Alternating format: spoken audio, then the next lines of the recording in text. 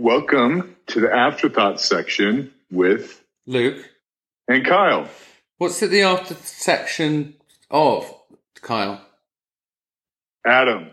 What I meant was, what podcast is it the after section for? Just so our listeners have all the context. Well, that fucked me up. Okay, good. Great. It's our podcast. Well, that fucked me up. Which, I guess, if you don't know, then why are you on the podcast website?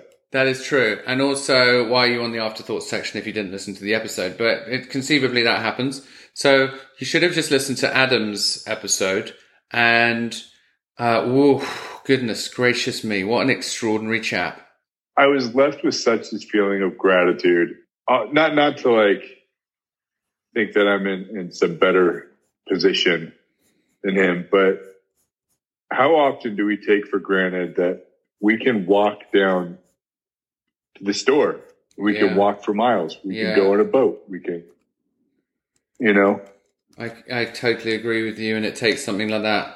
Well, I mean, sometimes it does, sometimes it doesn't, but when you hear someone's story and you realize, I can get up and I can walk over to the fridge and not have to worry about losing my balance and falling over, and playing sport and jogging and running and all sorts of things like that. And that sort of debilitative, progressive disease. I know actually a couple of people with MS, one a more slow version and another which was very, very fast.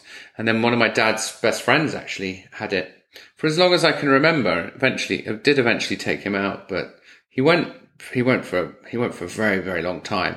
And he was abseiling. He was abseiling down cliffs and fundraising in his wheelchair, and it was pretty amazing. But what Adam was saying was just that sort of, I suppose it's a bit like fight or flight. He said, I can't let it win. I love what he said. He said, I have to move faster than the disease is progressing. Yeah.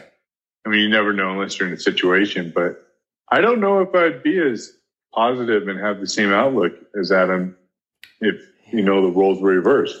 I think everyone's different, firstly. And I think it's important for us to say that. And if, some of his feelings were, he doesn't want to be one of the people that gives up. And everyone's different. And some people don't have the mental capacity to do that, to take that path. And I do think we should make it clear that that's a non-judgmental thing from our point of view. 100%. Because some people that a diagnosis like that is the end. That's the end of that. Some people handle things in very different ways. In Adam's situation, he says he does not want it to beat him. He will never give up. And I think that's what we took from that. That's his outlook. But then interestingly, on the flip side, him feeling less of a man and feeling like a victim whenever people maybe go out of their way to help him, or for him having the blue badge on his car, or his kid making him a cup of coffee. I'm not too sure how I felt about that, if I'm honest with you. One, I think he just has good kids. Yeah. Yeah. It sounded like he does. He's very proud of his kids. Yeah. And I get where he's coming from, but, I also think maybe his kids just love him and are just doing this because, it kind of reminds me of whenever I go home and my mom is like, are you hungry? Can I feed you? And I'm like, no, Mom, I just ate. And she's like, no, I'm going to cook you a 7-course meal.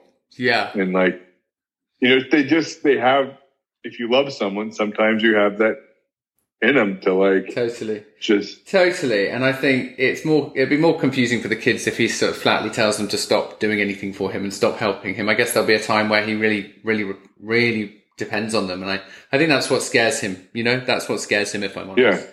But the thought of him, the thought of him parking in the furthest spot outside the yoga studio and someone saying, what? You can't just park here. And he's like, no, I don't want to park here. And it's at some point, just take the help. But he's got that athlete's mentality, hasn't he? He's got that athlete, sort of competitive nature. Well, it's a New Yorker mentality too. Yeah. That's so true. He was so great to talk to, wasn't he? Yeah. He was just he was so New York. But just listening to, I know, and again, that's just a dumb English person's opinion. So, but he struck me as quite that sort of, just the way he spoke and gesticulated when he talked, you know. And he had the gumption, the New York gumption, you know, like, we got to get shit done. Yeah, big time. Well, we will be checking in with him. We wish him all the best. Yeah. And, you know, hopefully something does come. Hopefully the stem cell treatment or the breakthrough technology or, you know, whatever, because he's just going to keep on trying. He's going to keep on pushing to try and beat that thing. Fuck yeah. We should go yachting. Sure. I don't know. It just it made me really want to be on a boat. I don't know why. Yeah, he said you know, he used to spend time on boats and now he can't be on a boat anymore. And I just, it just stuck out. I was like, I love that. I don't want to be on a boat. That's such a random Kyle comment. let's go yachting. Okay, let's go curling. Yeah, I feel like I can make the U.S. men's Olympic team for curling. Now you've offended curlers. I'm leaving this in. Goodbye, Kyle. Bye, Luke.